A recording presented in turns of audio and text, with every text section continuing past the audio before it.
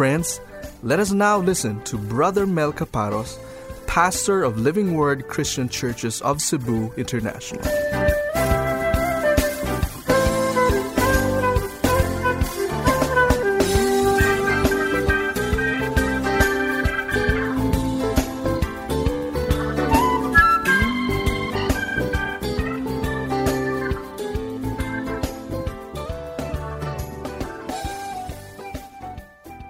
So we're now ready to wrap up our series on the book of Philippians. Today will be our last sermon on the book of Philippians. So I'd like to invite you to please rise from your seats. And I'd like us to take a look at the ending verses, Philippians 4, verses 20 to 23, please. Now to our God and Father be the glory forever and ever. Amen. Greet every saint in Christ Jesus. The brethren who are with me greet you. All the saints greet you, especially those of Caesar's household. The grace of the Lord Jesus Christ be with your spirit. Let's bow our heads in prayer at this time. Our Heavenly Father, we marvel at your goodness, your love, and your faithfulness in our lives, O God. And we know that we have been preserved, we have been sustained by your loving kindness and by your faithfulness that continually surrounds our lives. And so we submit ourselves to you this morning for worship. Our desire is to bring glory and honor to your holy name. Our desire is that our hearts would be knitted together with your heart so that we may feel your heartbeat, that we might feel your passion. And we trust, O God, that you will use me, your servant, anoint my lips of clay, so that as I speak, O Lord, I will speak only your words, and that I might speak it in all boldness and all courage. And I pray, Father, that you will prepare our hearts for the word of God, so that as it is preached to us, Lord, we will submit to you, we will yield to the Holy Spirit, and we will allow our lives to be transformed to the image of the Lord Jesus Christ. And whatever is going to be achieved today, we will give you back the glory, the praises, and the thanks. In Jesus' name we pray. Amen and amen. Let's be seated in the presence of the Lord. I've entitled this morning's sermon, The Christian's Earthly Life. Now, as we took a look at Philippians chapter 4, verses 20 to 23, we're probably thinking, what can I possibly get out of Philippians 4, 20 to 23. And perhaps we're thinking that there's really nothing much that we can derive or glean from Philippians 4, 20 to 23. But I would like to disprove that thought, because you and I will be able to see how rich the Bible is, how rich the lessons in the Bible, even though we might have some very simple verses of Scripture. They actually teach us very deep theological truth. And my hope is that as we unpack these things to us this morning, we might see the relevance of these verses, and we might see how we are to conduct ourselves in this earthly life that God has given to us. Let me remind you, we are not yet in heaven. We're waiting for that time wherein God will promote us and bring us to Himself and bring us to that perfect place which we call heaven. But as of now, as of yet, we are still here on earth, and most definitely God has laid out certain purposes for us so that you and I might become salt and light into this world. And so there are three things that I actually see here that should characterize our Christian lives on earth. So first of all, we find our purpose, which is worship. And that's what you and I see in verse 20. And then we will also take a look at our relationship with the saints. And this is found in verses 21 and 22. And then finally, we will see our daily need, which is the grace of God, which we find in verse 23. So please remind yourselves of these three things: our purpose, which is worship. Number two, our relationship with the saints, and then our daily need, which is the grace of God. So let's begin right now with a discussion on our purpose, which is worship, and this is found in verse 20. Allow me to read this once again for us. It says, "Now to our God and Father be the glory forever and ever. Amen."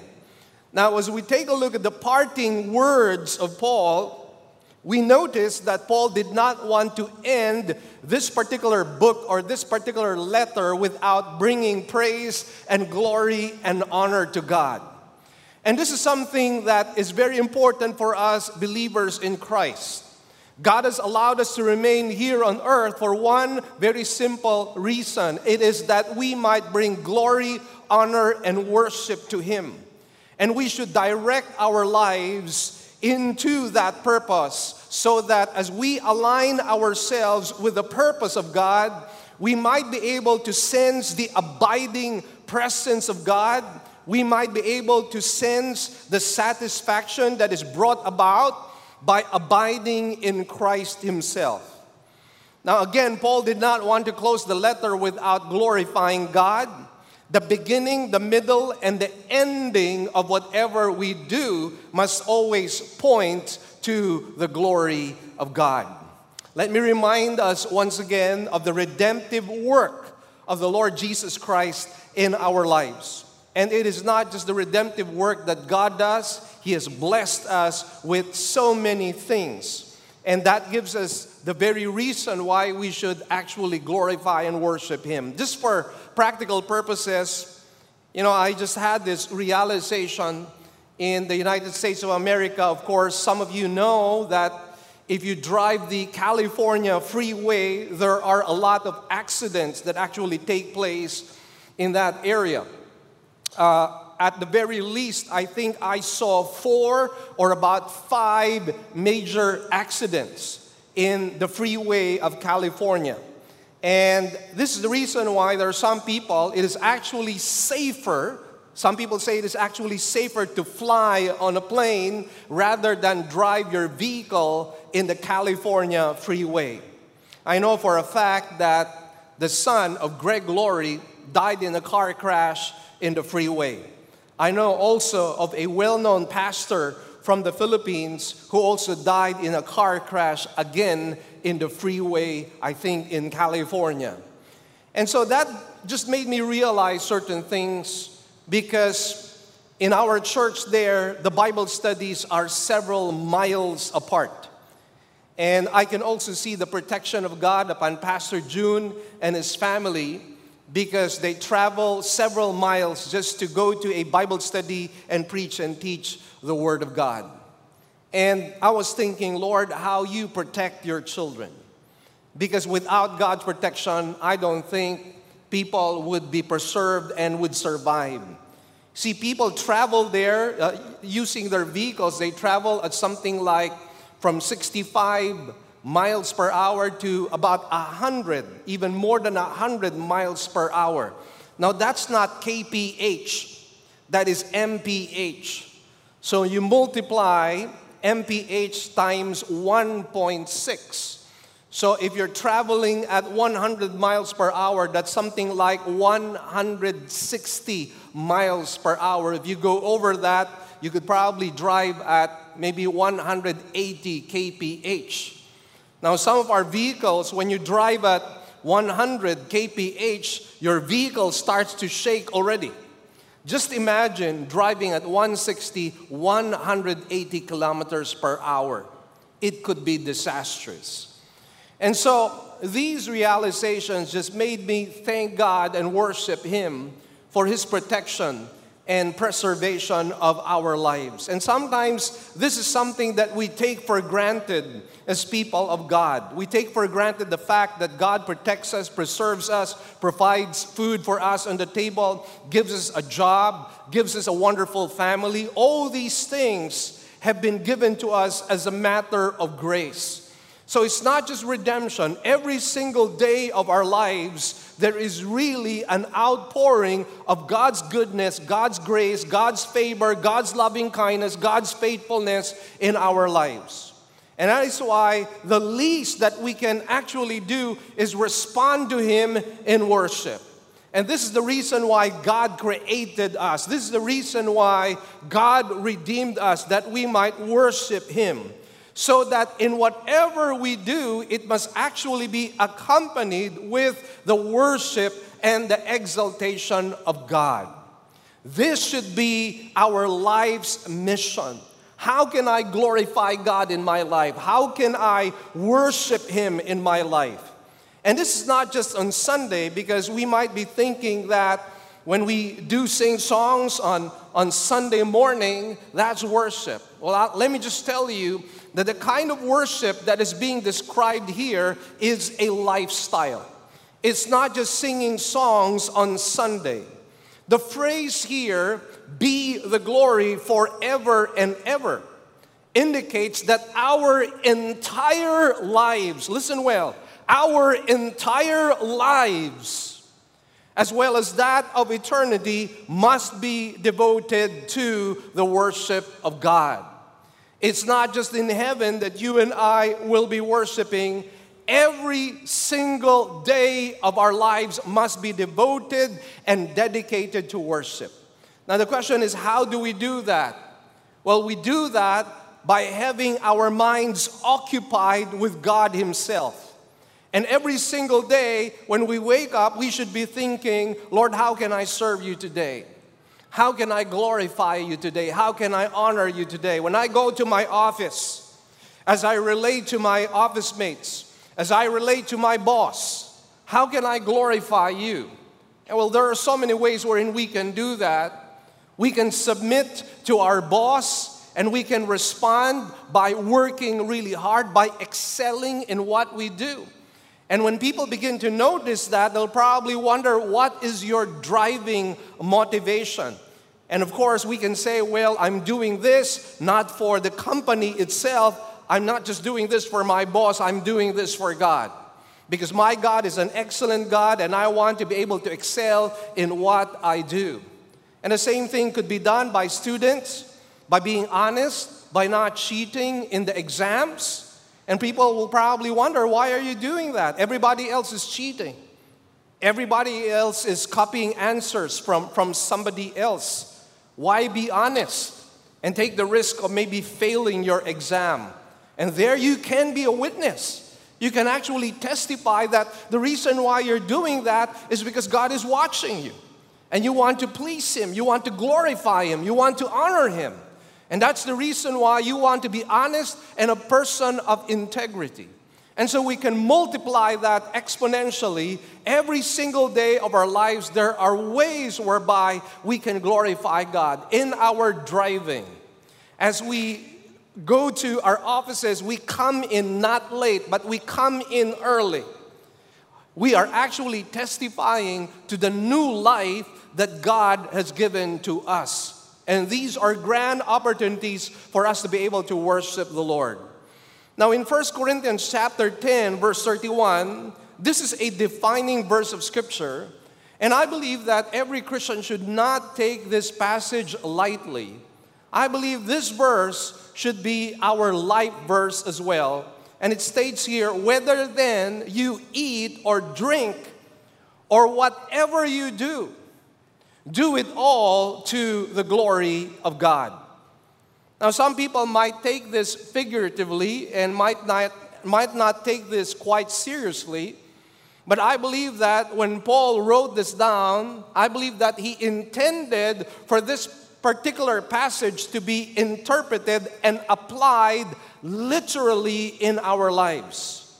And by literally, I mean that he is really saying to us that in whatever we do, we're actually to do it all for the glory of God. So we can talk about washing dishes or doing laundry, and you're doing it not simply to clean up your clothes. You're doing it because you love God, because you are worshiping Him. And you know, when you do that, by the way, the abiding presence of God just comes upon you, and your mind gets occupied with God, and your life begins to be so much lighter. And then you receive the promised peace of God in your life. And when you do certain things, it is no longer a burden to you, but it's something that you do joyfully. You actually enjoy. You're not just enduring certain things. You actually enjoy them. Why? Because you are offering it unto the Lord. Now, if you take a look at the list here, the most basic things that we do, the most basic activities that we do, like, for example, eating or drinking, is still supposed to be all for the glory of God. So again, let me just make mention of the fact that we're supposed to apply this literally. So the question is, as we are eating, are we in fact glorifying God? And so you might say, why even involve eating? Because even in something as simple and as basic as eating, we can actually dishonor God. How? Well, we can dishonor God by being greedy. We can be dishonoring God by being selfish, by not sharing our food to others. And this is exactly what happened in the case of the Corinthian church. Remember, I mentioned to you that they had this love feast wherein they celebrated the Lord's Supper, and they brought food, potluck. And the problem was the rich people came much earlier, and they fed themselves to the full, and they left very little and sometimes even nothing for the poor people. So you can notice here that even in the matter of eating, we can actually dishonor God. And that is why Paul intended this particular verse of Scripture to be interpreted literally. We are not to take it figuratively. Now, so far as drinking is concerned, we can also honor God. And let me just share to you a little thought on this particular matter. A lot of people have asked me whether I espouse drinking wine or drinking alcohol in church. And my thoughts on that would be this. I believe there are some people, there are Bible scholars who believe in moderation. And if that is their point, or if that is what their stand is, I respect that. But if you ask me my personal preference is abstention from wine and even alcohol.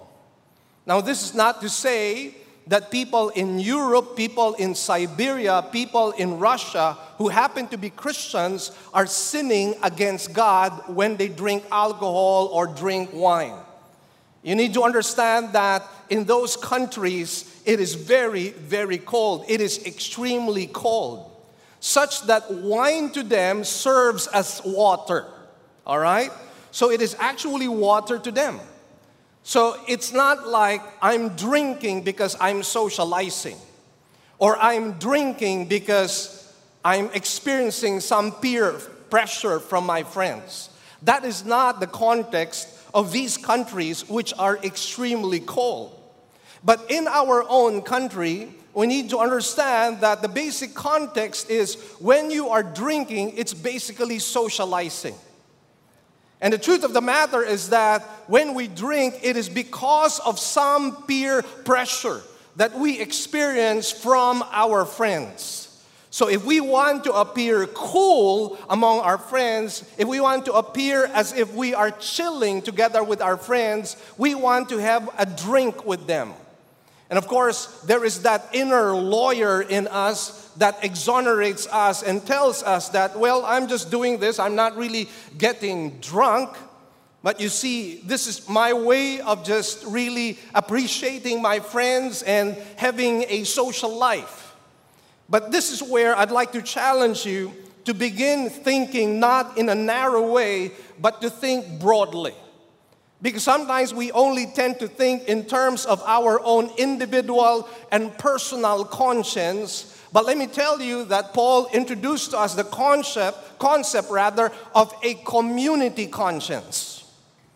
Now, what are we talking about when we speak about a community conscience? Now, the community conscience is determined by the setting that you find or the environment that you find in a particular locality. That is why if you ask me, insofar as the Philippines is concerned, I think the best thing we need to do insofar as drinking is concerned is abstention. Because if we do not abstain, what would happen is that people would think that we are promoting drinking. People would tend to think that it is all right to have one drink or so. And you see, we need to be mindful, there are some people who have just been delivered by God from alcohol. They become Christians.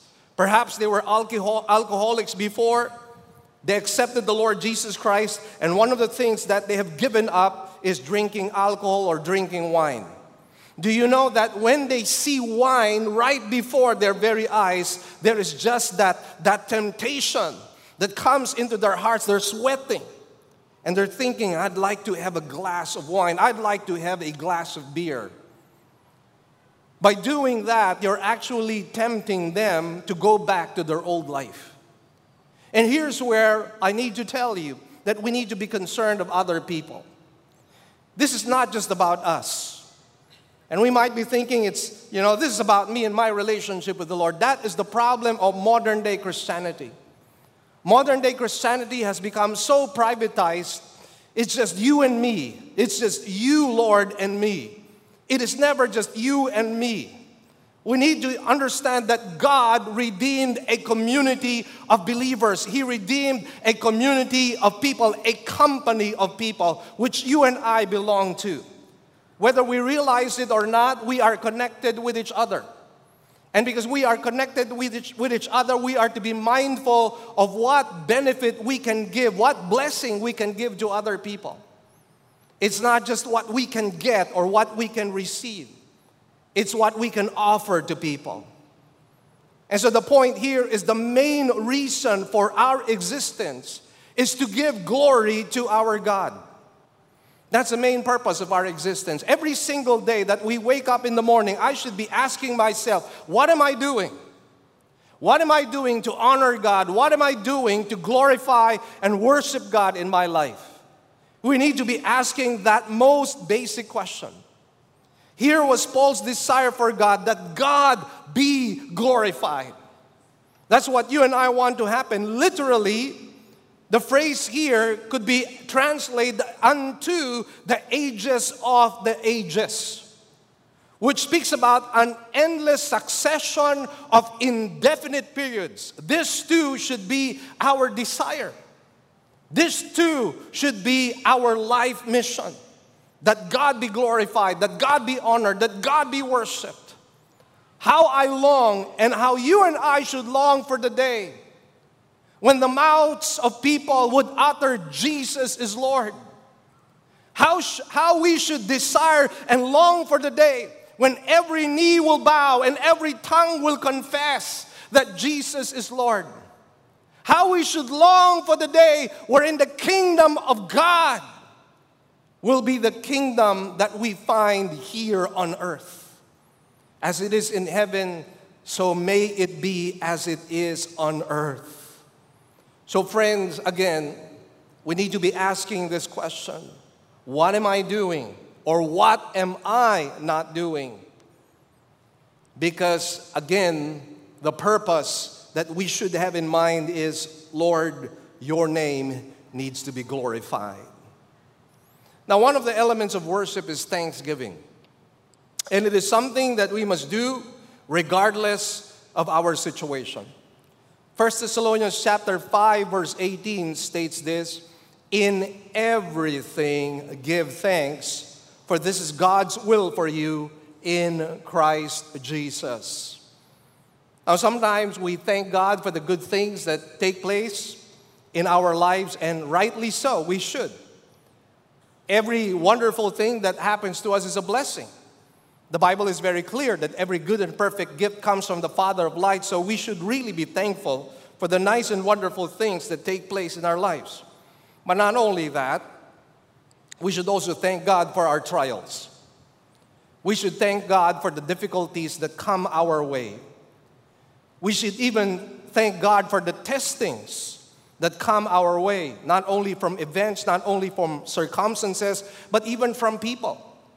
As our faith is tested, as our patience is tested, as our resolve is tested, as our determination is tested, these are grand opportunities for us to bless and thank God. And why should we do that? Because God is sovereign. Because God is watching over our lives 24/7. Because God intends good, the ultimate good in our lives. Romans 8:28, again, something very basic to us. All things work together for good to them who love God and who are called according to His purpose. In the end, it's going to turn out good for us. In the end, we will become better people. In the end, we will become better husbands. In the end, we will become better wives. In the end, we will become better children. In the end, the goodness and the loving kindness of God will surround us like the mountains surround Jerusalem. God is going to do that every single day. And by the way, we're not just a face in the crowd as you might be tempted to think. You might see yourself as puny, tiny, little, insignificant, irrelevant to God. No, you're not. You are important. And we will get to that in a bit. And if only for that reason, that God is watching over you, that God is with you continually, perpetually, we should be thanking God every single day of our lives. In the book 450 Stories for Life, Gus Anderson tells about visiting a church in a farming community of eastern Alberta, Canada, where there had been 8 years of drought. The farmers were deep in debt, and their economic situation looked hopeless. In spite of their poverty, however, many of them continued to meet together to worship God and praise Him. Anderson was especially impressed by the testimony of one of these farmers. Dressed in overalls and an old coat, the best clothes he had, in fact, the man stood up and quoted Habakkuk chapter 3, verses 17 and 18. And with deep meaning, he said, quoting the verse, "Although the fig tree shall not blossom, neither shall fruit be in the vines, the labor of the olive shall fail, and the field shall yield no food. The flock shall be cut off from the fold, and there shall be no herd in the stalls. Yet I will rejoice in the Lord. I will joy in the God of my salvation." Anderson thought that dear saint has found the secret of real joy. Actually, when we go through trials and difficulties, it is our opportunity to be able to say, Christ is enough for me. It is a grand opportunity for us to be able to say, Lord, you alone complete me. You alone make me sufficient. You are my adequacy. You are my rock and you are my refuge. You are my salvation and you are my comfort. Every time we go through periods of darkness, it is our blessed opportunity to be able to declare that Christ is enough for me. It is really an issue of joy, isn't it? Where do you find your joy? Where do you find your satisfaction? Where do you find and derive your completeness and sufficiency in life? Where? Could you honestly say that Christ is my joy? And it's something that needs to happen, and it is my duty and my obligation as your pastor to remind you again and again the purpose laid aside by God for all of us. So again, our purpose is worship. And friends, let me tell you, if you're not worshiping God, you must be worshiping something else. Because the way God designed us is He designed us to worship. And that is why if you and I are not worshiping God, most definitely you're worshiping something else. You are providing adulation and admiration for things other than God. In the United Kingdom, for example, in big church buildings like this, you will find a handful of people, maybe 4 or 5, maybe 20. Mostly old people. Young people you will no longer find in church. Where are they? Well, they're in the football stadium. Because for them, they choose to worship football. For them, they choose to worship these athletes. And they pour out their hearts and they pour out their passions. Do you know that after a football game, riots take place? And you ask yourself the question, it's just a game. It's just football. Why are people dying for football? Why are they fighting? Why are they going into riots? It's because they have chosen to worship these athletes. They've chosen to worship football. They've chosen to worship the sport. And that is why they are putting all their energy and all their passion into that. They collect items of their idols. They collect materials, magazines, and all sorts of things to feed that worship that is in their hearts. Worship is something we cannot escape. So if we are not worshiping God, we are worshiping something else. Well, let me tell you this. When you worship something other than God, it's going to tear up your life. Your life will become miserable. Your life will be a tragedy. It will be tragic. Because friends, as the Bible says in the book of Proverbs, there is a way which seems right unto man, but it is the way of death. We cannot drift away from the purposes of God. We cannot drift away from the way God has designed us. We are fools if we do that. As one quote says, sin makes us stupid. That's what it does. It makes us stupid. It makes us do foolish things. It makes us make wrong choices in life. That's why if you want your life to be a wonderful life, a beautiful life, a blessed life, a good life, here's the beginning point. Our purpose, worship. It has to begin there. Now, as I mentioned to you, we cannot just talk about our relationship with God. God redeemed a community. That's why in this earthly life that God has given to us, we have a relationship. Which brings us to our second point, our relationship with fellow saints. And this is what we find in verses 21 to 22. I'd like you to take note of every word that you find in this verse. Here it goes. Greet every saint in Christ Jesus. The brethren who are with me greet you. I'd like you to notice something. It says we are saints. It says greet every saint in Christ Jesus. You and I know that in some sectors, you get considered as a saint when you've done exemplary deeds or you died because of your faith, so you become a candidate to being a saint. It's not even a sure thing that you would become a saint. It will take a religious institution to somehow say that you are a saint. But you see, I'd like to be able to say that that is not biblical at all. Because the only reason or the only way you can actually be a saint in God is if you are in Christ Jesus. Now, how does that happen? Very simply, when you accept Jesus Christ as your personal Lord and Savior in your life, you automatically become a saint in the Lord. Every believer is a saint because of the redemptive work of the Lord Jesus Christ. And we need to remind ourselves of what Christ has done for us. When Jesus was nailed to the cross, let's remind ourselves that He was nailed because of our sins. Every single one of them.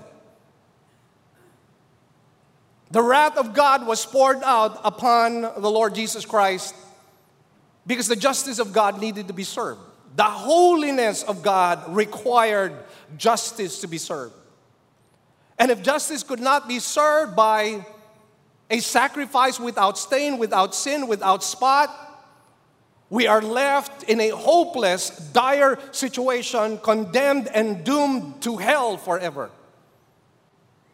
And that is why there should be a greater appreciation of our Lord, Master, and Savior. Most especially if we take a look at the prophecies relating to Him in the book of Isaiah. Pronouns are very important. The pronoun used of the Lord Jesus Christ is the word or the pronoun I. I. Referring to Jesus' voluntary desire to offer Himself as a sacrifice for people. Jesus was not pushed by the Father. Jesus was not forced by the Father to die on the cross for our sins. He volunteered.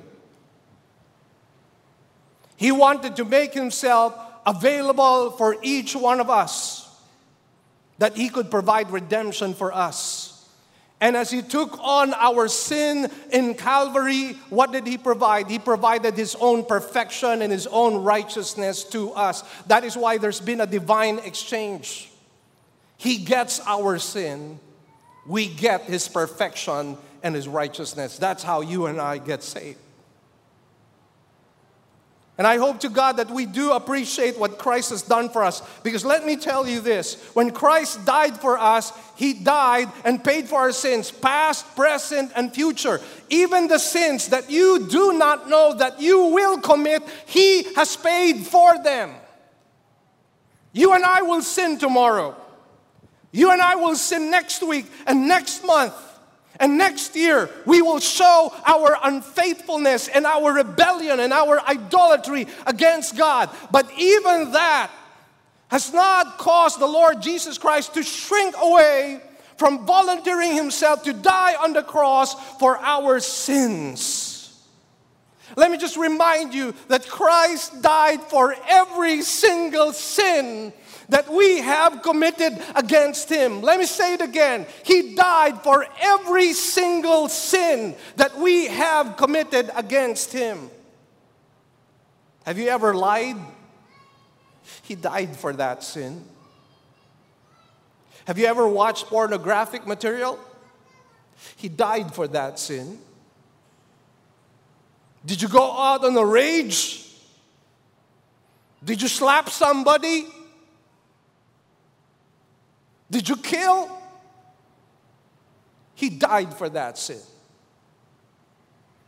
Is there bitterness in your heart? Is there any grudge in your heart? He died for that sin.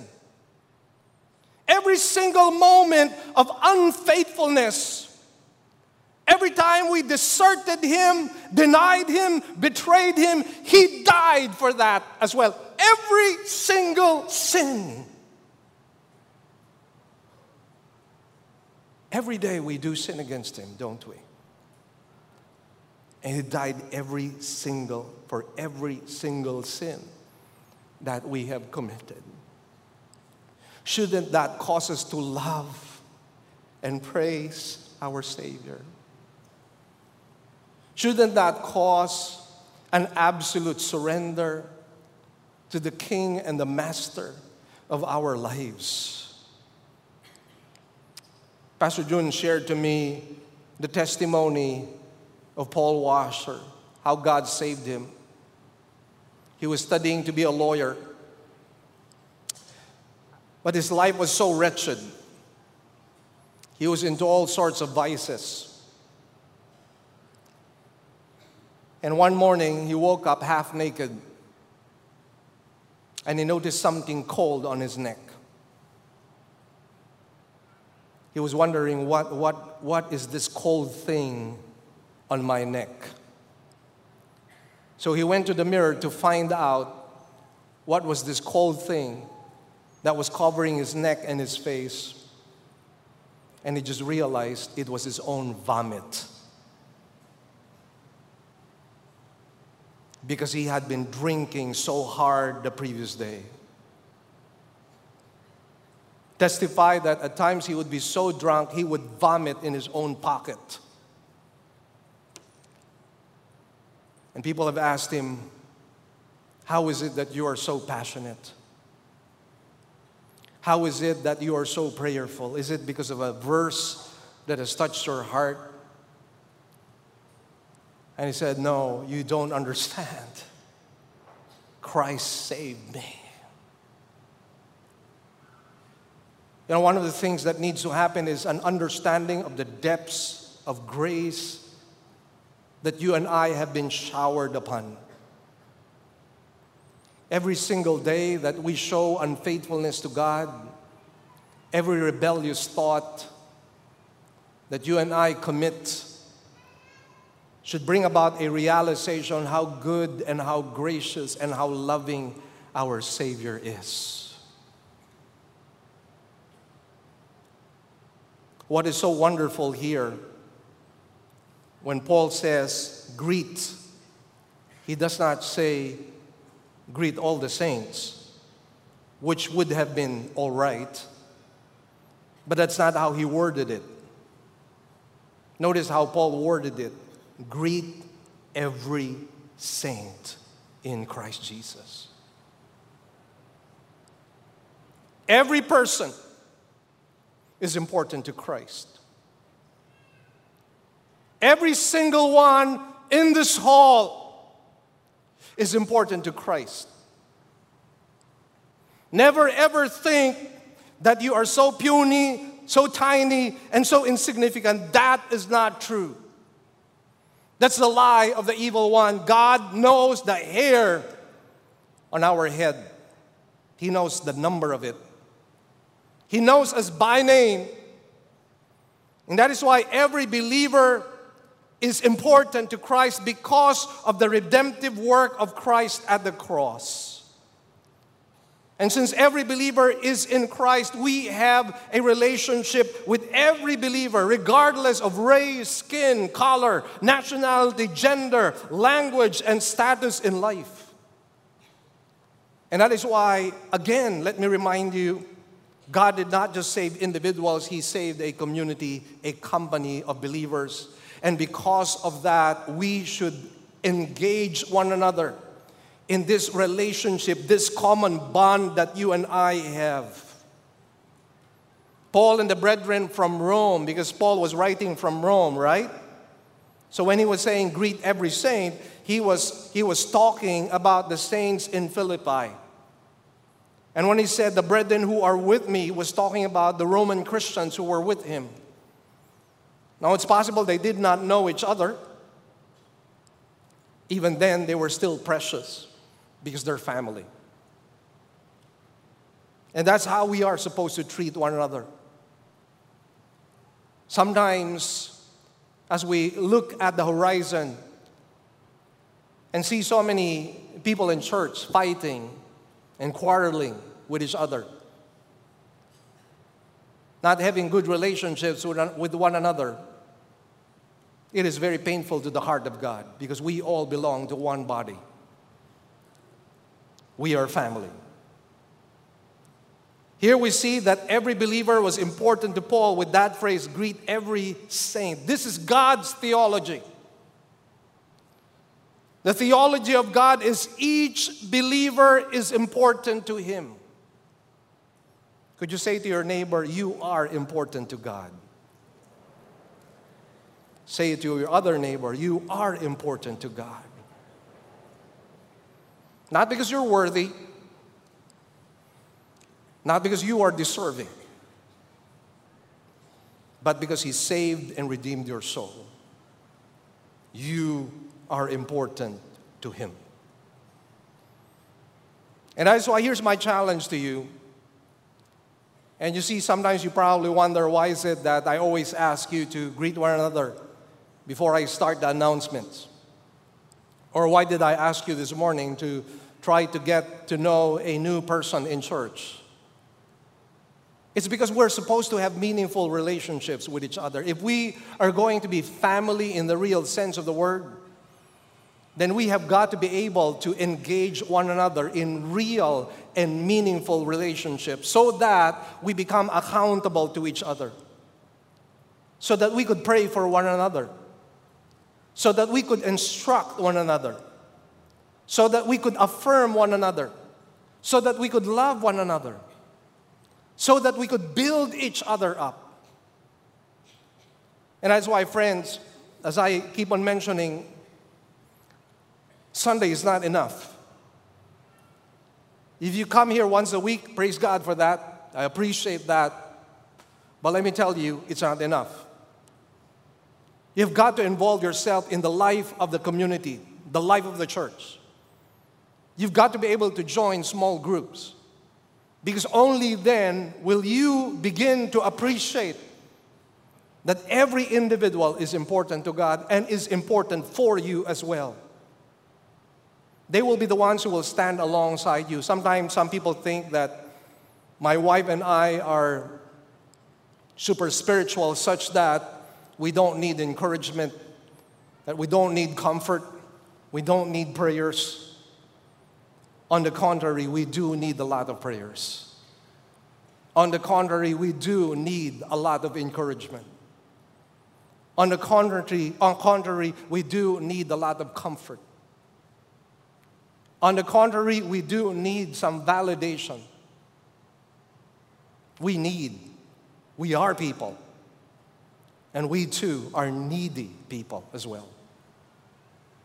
And we have to come to that realization and begin to be involved. And here's my challenge before I left our church in Lakewood, California. I told them, invest in one life.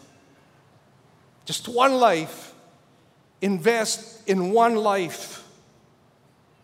Because sometimes that's not something that we are conscious about, and yet the Bible speaks us and commands us, go and make disciples of all nations. It's not just enough that we evangelize, bring a person to the Lord. The Bible says you need to disciple that person. And I would like to challenge you right now. Think about one person right now whom you would like to disciple. Think about this one person you would like to invest your life in, so that you can multiply yourself in that person's life. And as you multiply yourself in that person's life, maybe that person will be used to be a blessing. Maybe not just to one person, maybe to hundreds of people, maybe thousands of people. That's what happens when you invest in one life. And the fact that Paul says, greet every saint, as an implication, that's what he is really saying. Every life is important to him. And that's why even if I'm just investing in one life, I am creating a powerful impact in that person's life, and that person will become different, radically different, and will be changed by the power of God. And by the way, the implication of this as well is that as we remember that God has placed us in the body for a specific purpose and calling because of the giftings, the talent, the resources that He has given to us, we need to become responsible to use whatever gifts, skills, talent, resources God has given to us for the greater glory of God, and so that other believers might grow in Christ as well. Can I bring you to 1 Corinthians chapter 12, verses 22 to 27 at this time? It says here, on the contrary, it is much truer that the members of the body which seem to be weaker are necessary. And those members of the body which we deem less honorable, on these we bestow more abundant honor. And our less presentable members become much more presentable, whereas our more presentable members have no need of it. But God has so composed the body, giving more abundant honor to that member which lacked, so that there may be no division in the body, but that the members may have the same care for one another. And if one member suffers, all the members suffer with it. If one member is honored, all the members rejoice with it. Now you are Christ's body, and individually members of it. Again, the thought is the same. Every believer is important. Every gift that every believer has is important to him. And again, the question is, how are we functioning in the body of Christ? How are we using our gifts, our talents, our resources for the building up of the body of Christ? Let me just use a little exercise here this morning. Permit me to just use a little illustration. Here's a question I have for you. If you were made to choose one part of the human body, what would you like to be? Just for a moment, think about it. What would you like to be if you were made to choose one part of the body?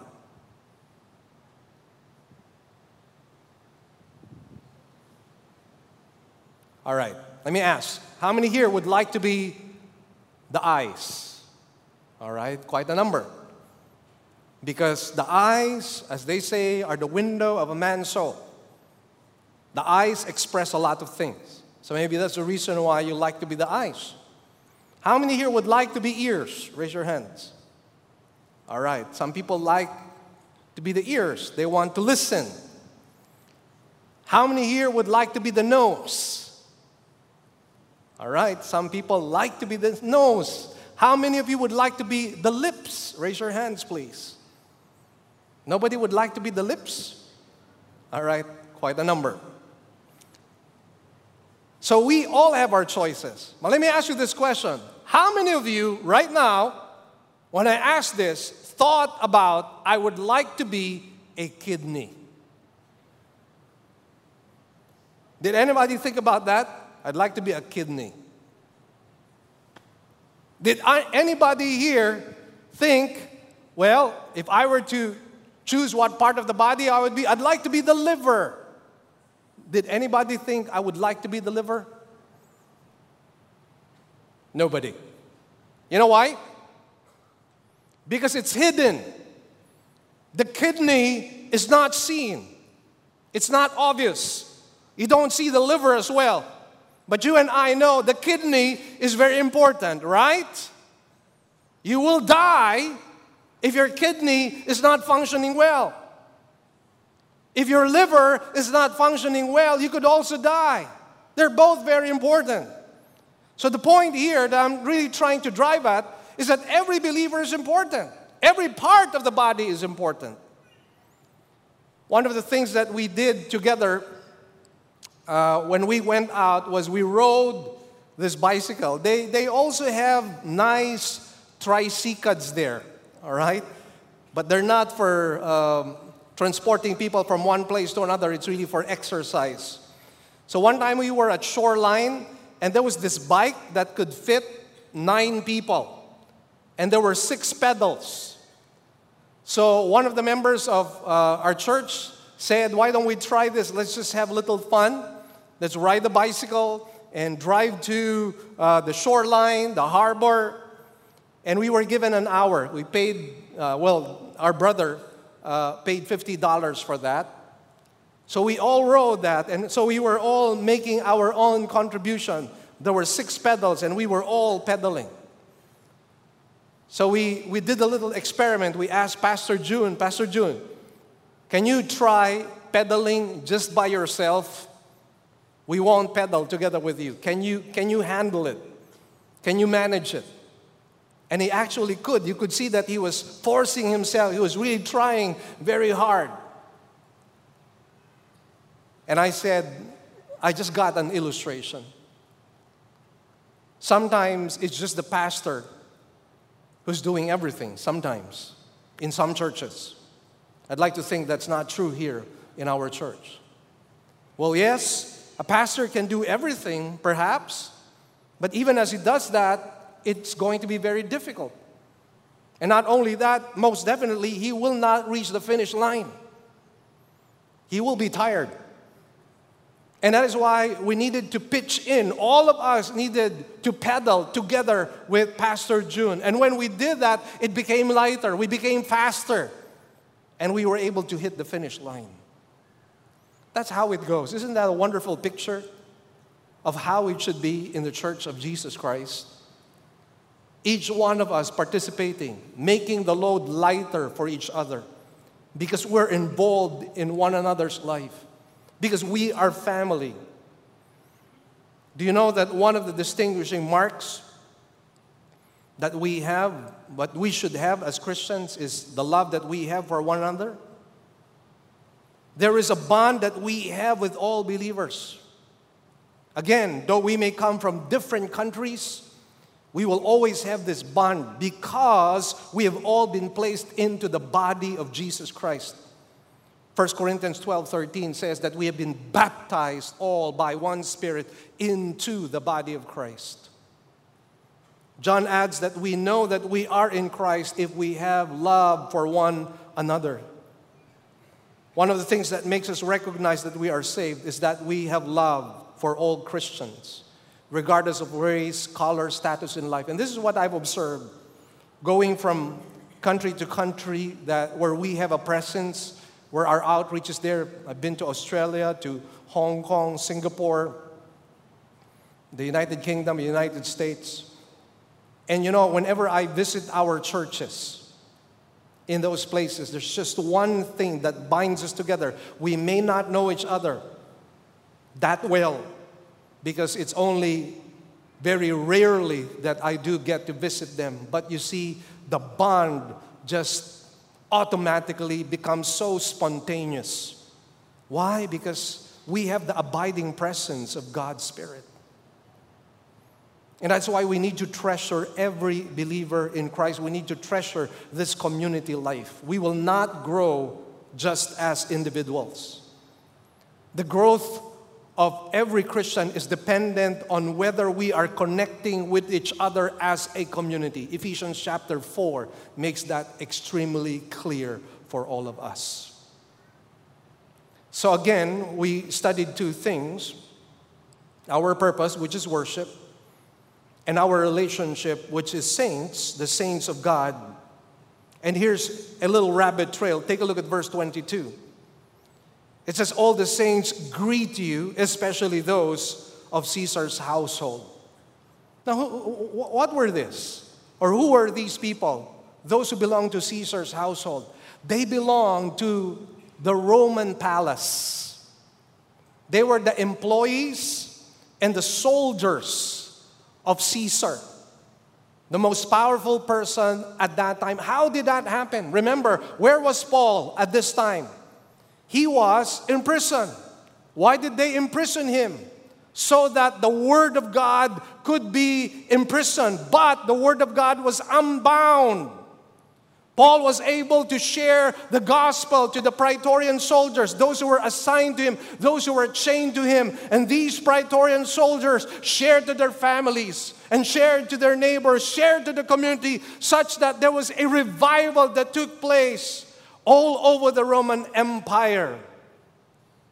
In only a span of 30 years, the gospel had spread from the hillsides of Palestine into the whole Roman Empire, including the palace of Caesar. That tells us the power of the gospel. And that is why, friends, never ever neglect sharing the gospel to people. Again, consider the fact that every person is important. Invest in one life that you can share the gospel to. Are you thinking about somebody right now? Are you thinking about somebody right now that you can share the gospel to? It will change the dynamic of the city. It will change the dynamic of your neighborhood when you begin to really dedicate your mind and your heart to fulfilling the Great Commission. So again, our purpose is worship. Our relationship is with fellow saints. So both things, by the way, are things that we do. Worship is what we give to God. God deserves it. Our relationship with others and how we bless others is again what we do for other people. But we cannot just be giving, we need to be receiving as well. Which brings us to the last point, our daily need, which is the grace of God. Verse 23 reads, "The grace of the Lord Jesus Christ be with your spirit." Now, this is not about forgiveness, because oftentimes when we talk about grace, we think about, oh, it's forgiveness. But you need to understand they were already forgiven. So this was not forgiveness. So what was this grace that Paul was talking about? This was talking about empowering so that they could live a victorious life. Listen well, we need God daily in our lives. This is what we need as believers. We will never outgrow our need for the gospel. We need the grace of God's forgiveness, but we also need the grace of God's empowering in our lives. Because it is God's grace that causes us to be committed. It is God's grace that causes us to be faithful. It is God's grace that causes us to be forgiving. It is God's grace that causes us to be loving. It is God's grace that causes us to be kind, to be generous, to be patient, and to be trusting. It is God's grace that causes us to be joyful. It is God's grace that causes us to be at peace. And that is why we need the grace of God every single day of our lives. Every single day. I was asked by a pastor, "Pastor, how could you discipline yourself in prayer? How is it that you pray every day?" My answer to that pastor was very simple. Coming from the inner recesses of my heart, I simply said this: the reason I have discipline in prayer is because I desperately need God in my life. I desperately need God in my life. I need Him so that I could be a good husband to my wife. I need His grace so that I could raise up my children in godly ways. I need Him so that Sunday after Sunday, I could feed you with God's Word. Because the truth of the matter is, I cannot even speak 3 words in your presence without the grace of God. If not for the grace of God, I would be standing here and my head would be empty. I would not know what to say to you. I would not know what to share. I would not know what to give, how to minister to you, how to bless you. I'm totally empty. I need the grace of God. If I'm able to speak and minister to you in such a way that you are instructed, that you are blessed, that you are convicted, that you are rebuked, that you are encouraged, that you are affirmed, it's not me. It has nothing to do with me. This is all the work of God's grace.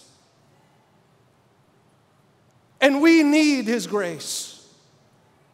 And I pray that you understand the significance of the Lord's Prayer when it says, "Give us this day our daily bread." It does not say, "Give us this day our annual supply of bread," which God could do. But He did not frame it that way. Why did God not frame it that way? He framed it in such a way that we would have a daily dependence on God. That every day we would seek His face, because to remain in love with God, which is very important, we need the grace of God. How our heart wanders away many times, how our heart at times becomes cold and backslidden, and how many times sometimes we do not think about God, we're thinking about something else. How is it that there are times when there are idols that are manufactured in our hearts? Oh, how we need the grace of God to keep us steady, to keep us strong, so that we could stand firm and be bold, so that we could be faithful to our God, so that we could be praying to God, so that we could be worshiping God. Every single day we need Him. And if not for Him, how could we survive this world? This world is becoming darker and darker as the years go by. Tina Carnes, the wife of Pastor Tim Carnes, was sharing to my wife and shared how frustrated she was with what she is seeing around her. Right now in California, marijuana is already legal. Of course, they try to rationalize and say, well, it's medical marijuana. And the world is just inching towards complete and absolute darkness. And she said that they were in Disneyland one time, which is supposed to be a family park where you have children. And you had some people there, however, who were taking weeds. They were taking grass, marijuana, in the presence of so many children. Sister Carmen was driving us in the highway, and she said, you know what? I'm constantly scared. Because since marijuana is now legal in California, you don't know the state of mind of those driving in the freeways. It's really scary, she said. She's saying, I'm always under stress whenever I'm driving. And that's why, can you imagine? We were just there for a few weeks. We already saw 5 major accidents in the highway. I saw one dead person lying on the ground, did not survive. That's the world that you and I are living in. And that's why if you and I are not praying for grace, where do you think you and I will be? Where do you think this church will be? Where do you think this city will be? Where do you think this country will be in the next few years? There needs to be a kind of desperation and a sense of urgency in our hearts. Because we are in a constant battle. The war never ends for us. It only ends when we die and we are promoted in heaven. But for now, we need to do constant battle. We need to fight the battles of the Lord. And we need God's strength and empowering. Let me share to you the story of the power of grace. The famous blind writer, songwriter, Fanny Crosby, wrote more than 8,000 songs, Christian songs.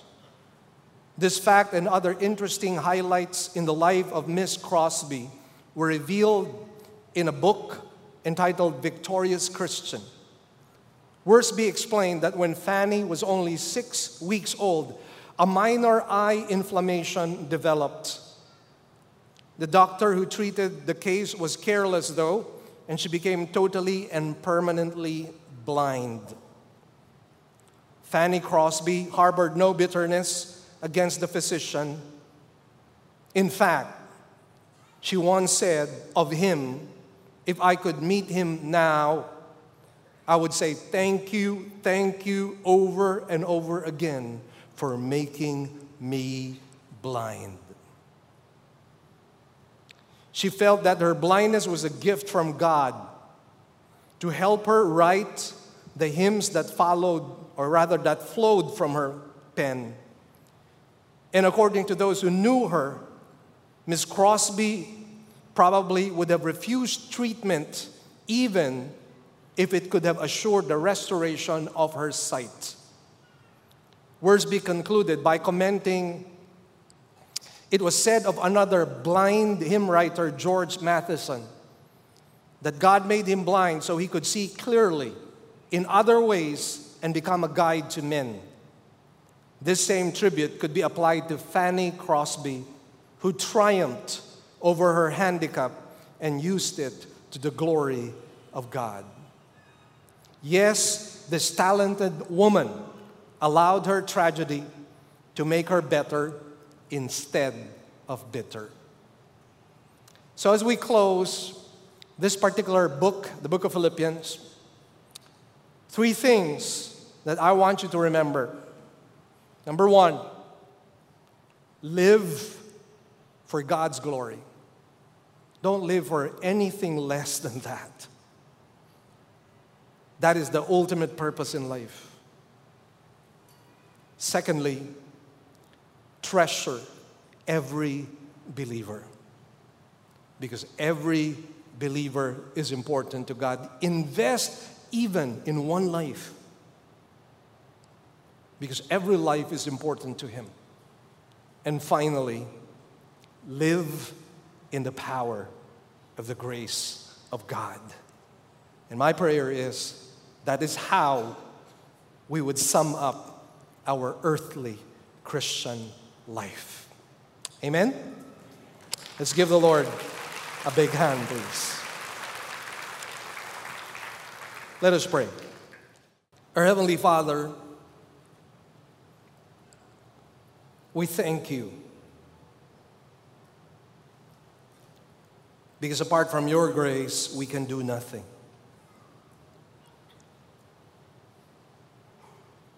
And this morning, Father, we thank you for your presence, your power that accompanied our time together. We pray, however, that nothing will go to waste. We pray that the word that we have heard might not return to you null and void, but that it might accomplish the very purpose by which you have sent it for. I trust, Lord, that you are doing your work by the power of your Holy Spirit even right now. We also thank you for the opportunity to give our tithes, our grace gifts, and our offerings, Lord, because we want to use our resources to worship you and to expand and extend your kingdom. So we thank you that we could do that. But at the same time, would you be so kind to bless us in return? Not because we're greedy people, but because we want to continue glorifying your holy name in our midst. Lord, whatever has been achieved today, you alone deserve all glory, power, praises, and thanks. In Jesus' name we pray. Amen.